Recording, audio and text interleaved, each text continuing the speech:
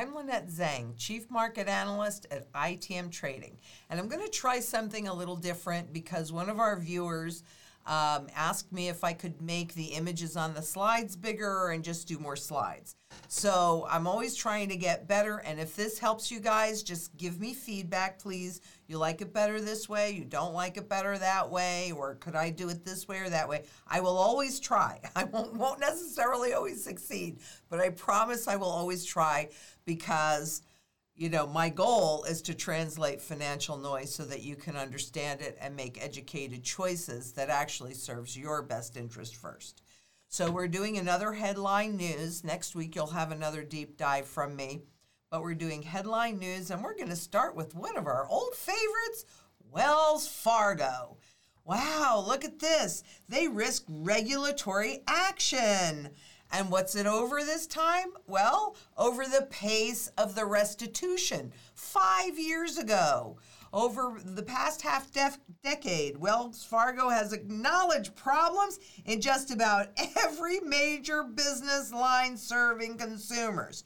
You might recall that, with their aggressive tactics, they were signing people up for things that they didn't even know that they were being signed up for, and being charged fees that they didn't even know that they were paying fees for. Also did things with the autos, etc. It's a whole bunch of different stuff. And they got busted. They used to have such a squeaky clean reputation while they were doing all of this. But now they're having problems over the pace of the restitution.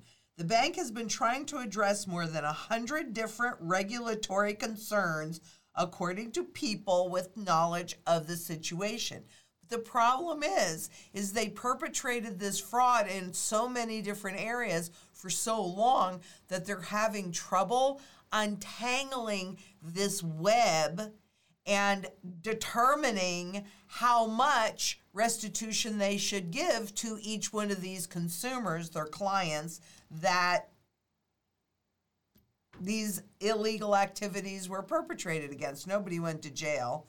They did pay some fines, but it's so complicated they are having trouble unraveling it. So, what's the consequence? Because obviously they've known about this for a while.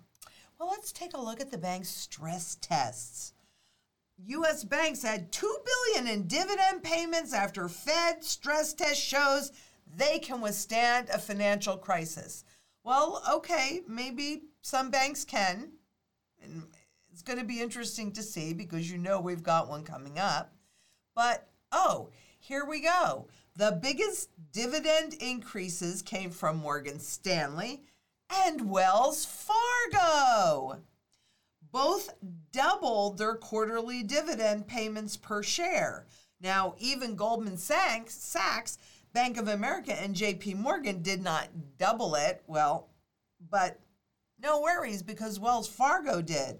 Additionally, they took advantage of the easing of Fed restrictions by increasing their authorized stock buyback programs to the tune of $18 billion over the next year.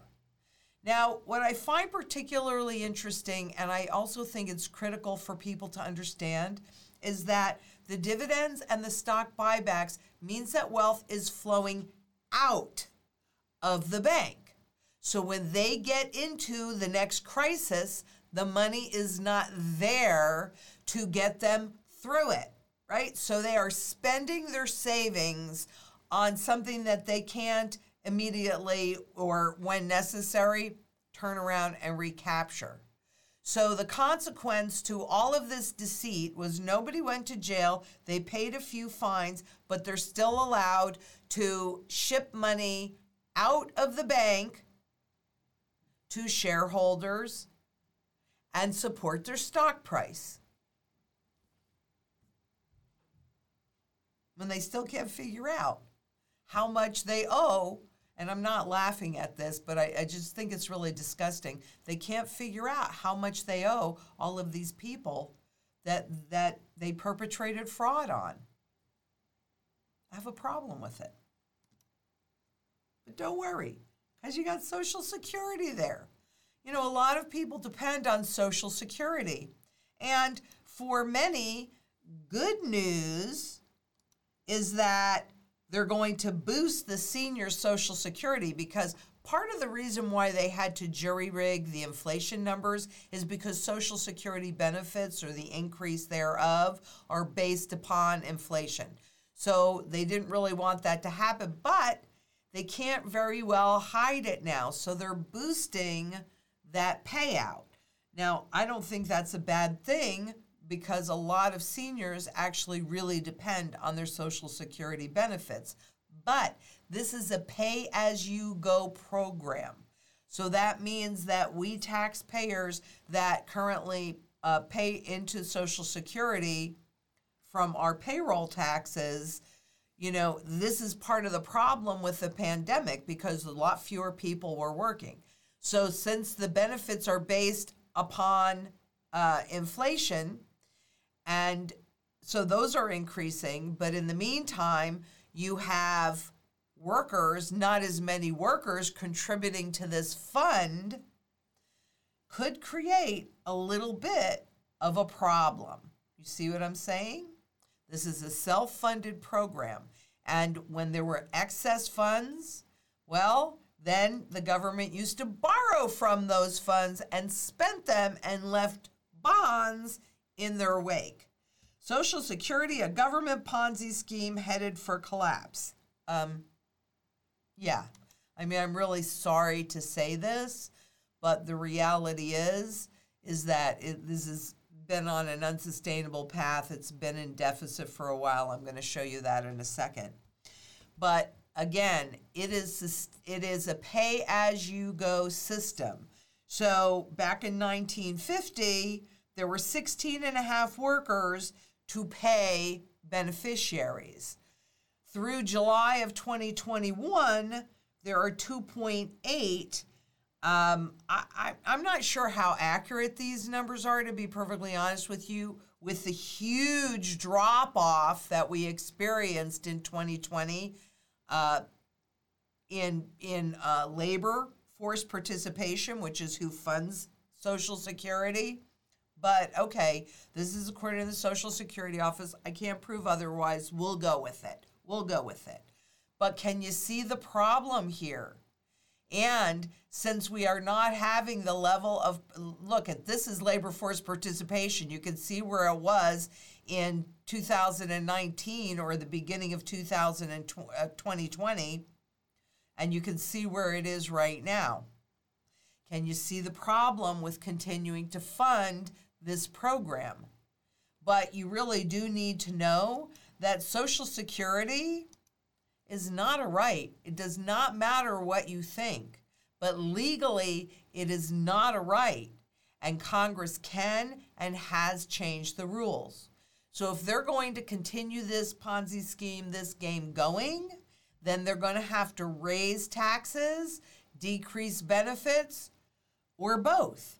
So, basically what I'm trying to tell you is, I'm sorry, but you better not be counting on Social Security. And even if they don't take it away from us, with what's happening with the dollar and the loss of purchasing power, even with that big new increase that Social Security recipients are going to get, it is not keeping pace with the level of inflation. Now remember, when they talk about inflation as being transitory, well, quite honestly, what they're really talking about is that the rate and the speed of inflation won't stay up, not that the prices will come back down. Speculative prices will, other prices won't. We'll get into that a little bit more. I should have put this after. I'm sorry, I kind of goofed up the order a little bit today. But there is an important thing that I do want to talk to you about. And it's not, and I want you to know before I go into these next two slides, I am not telling you what my opinion is about the specific topics, because that is not really relevant. Everybody gets to form their own opinion about these topics. But what is important here is that we are losing our rights. And if you look all around the world and look at what's happening in Australia, Does it really look a whole lot different than what's happening in China? No, unfortunately, it really doesn't. We're losing our rights. And at some point, right now, we're either going to allow that to happen or we're going to do something about it. Because a lot of what's going on right now, the scheme, remember, I've shown you this so many times, and if you want to see it again, just let Edgar know. We will put the link, we'll put the images in. Governments and central banks want distance from their policy. They want their policy to be brought out into the world by employers, retailers, anybody but them, because then you don't connect those dots. But let me tell you, since it's in almost every paper the IMF ever writes how they like this distance, I think a lot of that is happening right now. So it is dividing and conquering, because actually I'm going back here. What really bothers me about this one is Texas authorizes citizens to enforce the new abortion law. Citizens. It's one thing to have that law. It's another thing to get your neighbor to rat out the clinic or the individual. This is the part that bothers me because it really is dividing and conquering. So we're doing the battles while they are robbing us blind, removing all of our rights, and we don't see it because we're too busy looking at other things. I may or may not agree with you. I mean, if it were up to me, McDonald's would not exist because that is not good for you. But I will defend your right to make that choice, even though a lot of it is perception management. I will defend your rights to make, even the ACLU defended the right of those that would have hate speech out there. Because if you take away the rights for one group, guess what that does? It opens the door to take away the rights for everybody. And that's what I see happening on a global basis in this country as well as everywhere else. And it scares the Hades out of me. It seriously scares me to death because we don't even realize that we are volunteering our rights. We need to come together in community and stand strong, or we will have no rights. That is why this and this is so important for everybody to hold, because this is real money and it's invisible money. And if you are suddenly locked out of your bank accounts, full broadest base of buyer.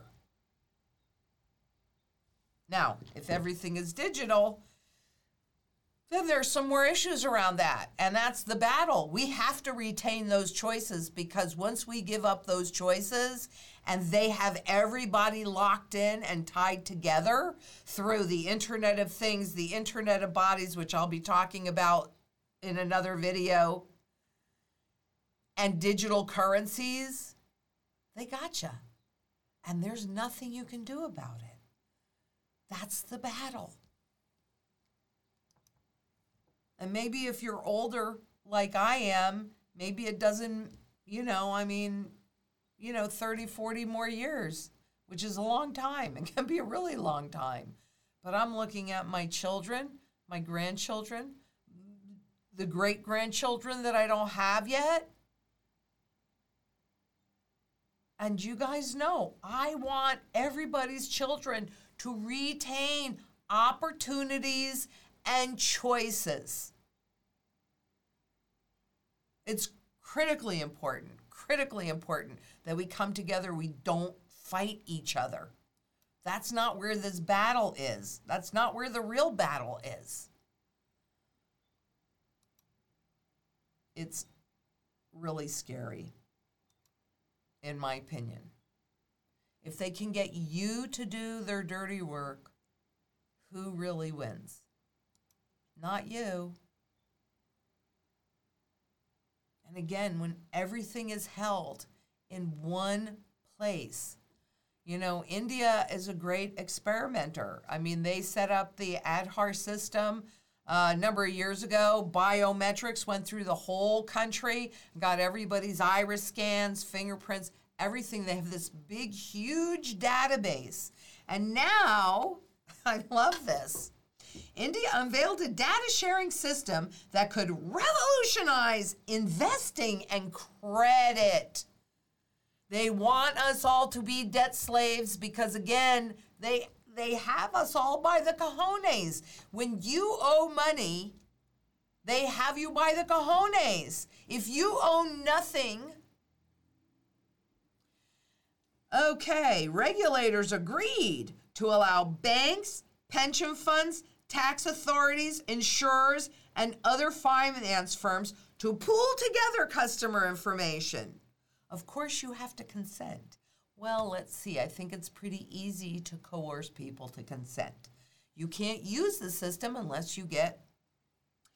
Regulators agreed. Okay, but this is going to make transactions much simpler. This is going to bring a lot of naive people into the credit system. What's the other side of credit? Debt. If the system works, firms will be able to access large amounts of data within seconds to assess the credit worthiness of a small business, recommend a wealth management product for an individual, or tailor an insurance policy for a family. In other words, they're going to know exactly how to sell you whatever products they want to sell you. This is the problem is one of the problems with having so much data information. Is it really in your best interest? That's the way they always sell it. And maybe you think it is. I mean, I have my opinions. You get to have your opinions. They don't necessarily always have to agree. But I find this is true.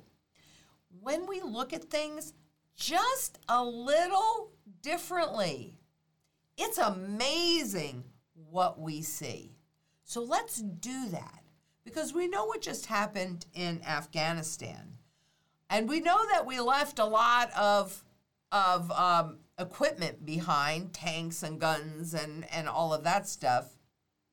But the real story is the Afghan biometric databases that have been abandoned to the Taliban. And they include personal information, name, date, place of birth, as well as unique ID number that connects each profile to a biometric profile. But it also contains detail on the individual's military specialists and career trajectory, as well as sensitive relational data such as the names of their fathers, uncles, grandfathers, as well as the names of the 2 tribal leaders per recruit who served as guarantors for their enlistment.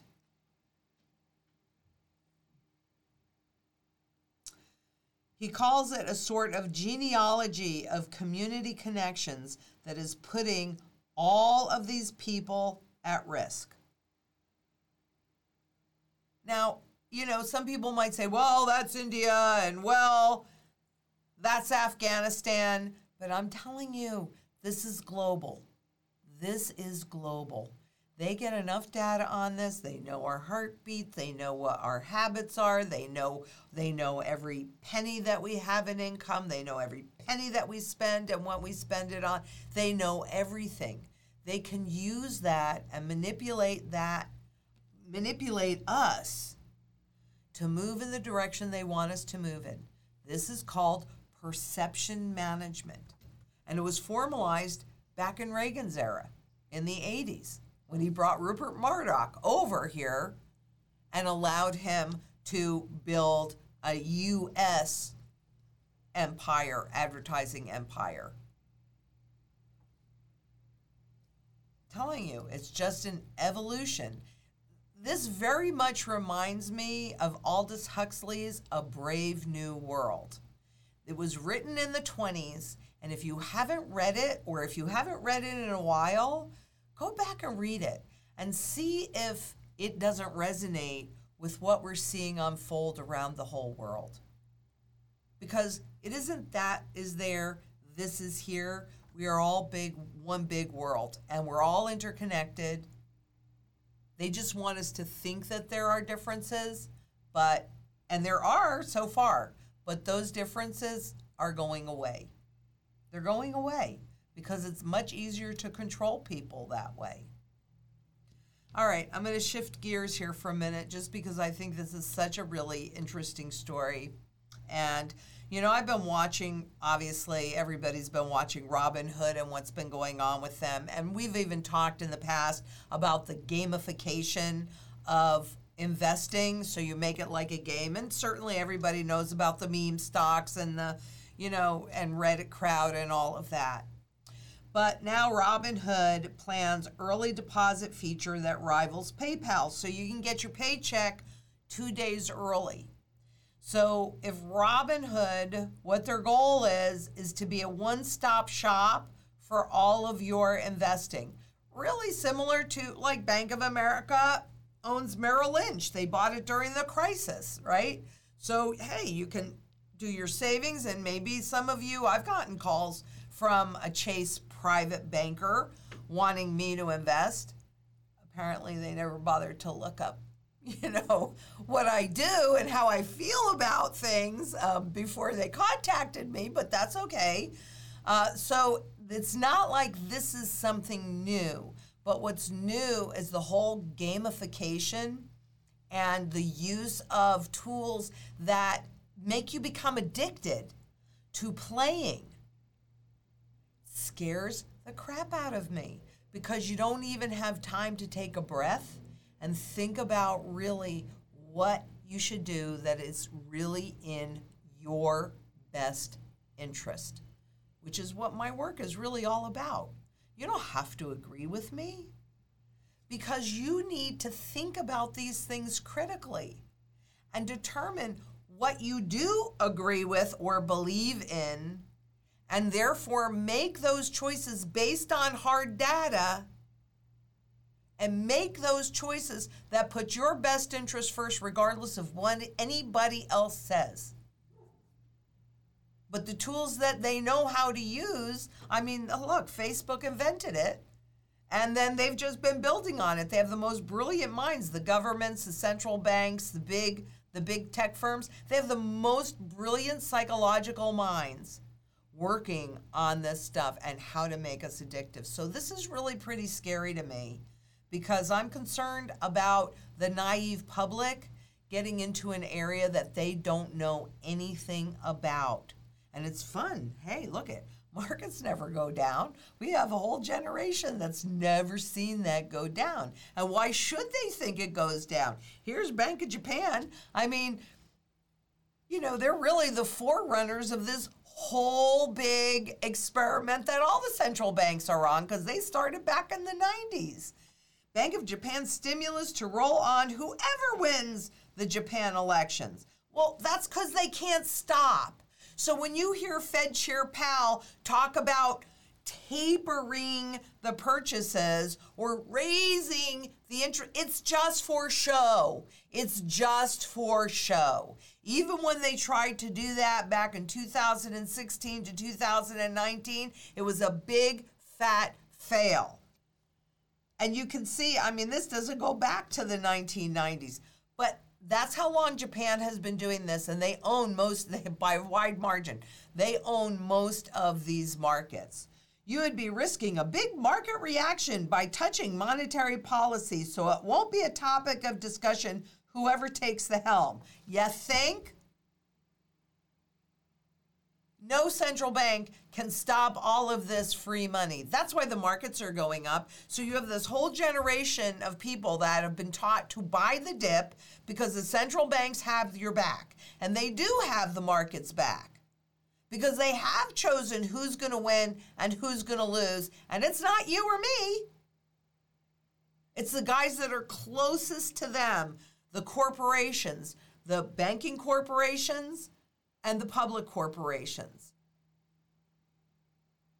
Those are who's really important and who's been chosen to win. But here's the thing. I choose you and me and our children and our grandchildren and our great-grandchildren and all those generations that haven't even been born yet. Because if we do not make a stand today, they're not going to have a snowball's chance in Hades. And that is frankly not okay with me. Because this inflation, I mean, the more I see and the more I read, and even though I'm not seeing a shift yet in the velocity of money, the way I think I should see it, I do think that the hyperinflation has begun. Maybe I'm wrong. I hope I'm wrong. But food went up 33%. Now look, does that impact me? Not really, because I have a fabulous garden. Food is the single biggest issue when you go through a hyperinflationary reset. You only have to look south to Venezuela or anywhere else in the world. So if you're wealthy and that loaf of bread now costs $20, but you're talking about the 1% or even the top 10%. It matters for the bottom 50% or 70%. It matters. They're going to have to choose between food and something else. Because you can live with that something else, but you've got to eat. You've got to have clean water. Hence my mantra: food, water, energy, security, barterability, wealth preservation, community, shelter, and under food, I'm going to put medicines if you have a chronic illness. Personally, I think it's better if you can, just boost your immune system so that you don't have any of those illnesses. And certainly if it's something that you can repair with food and exercise, it's a much better choice. And you can definitely grow medicinal plants on your property or in pots or what have you. But we need to make sure that we can be as independent and self-sufficient as possible. Because the reality is when people are hungry and hopeless, they make choices they would not otherwise make. And they look for being saved in areas that probably really aren't going to save them.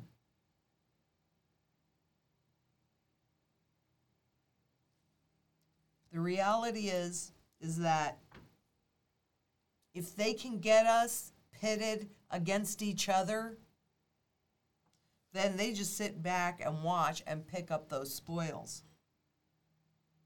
And if we think it's your fault or my fault, we're pointing that finger of blame in the wrong direction, which is exactly what they want. They want that distance. Well, let's close that distance. Let's come together in community and help each other, even if we don't agree on everything. Can we agree that we come together and we're stronger together than we are apart? Because if we don't come together and stop what's happening,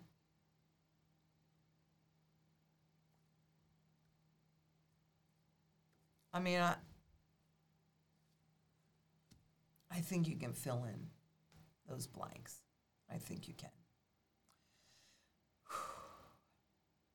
Well, I was on this week with my good friend, Jake Ducey. We'll be doing something up at my bug out house, which I'm very grateful that I have.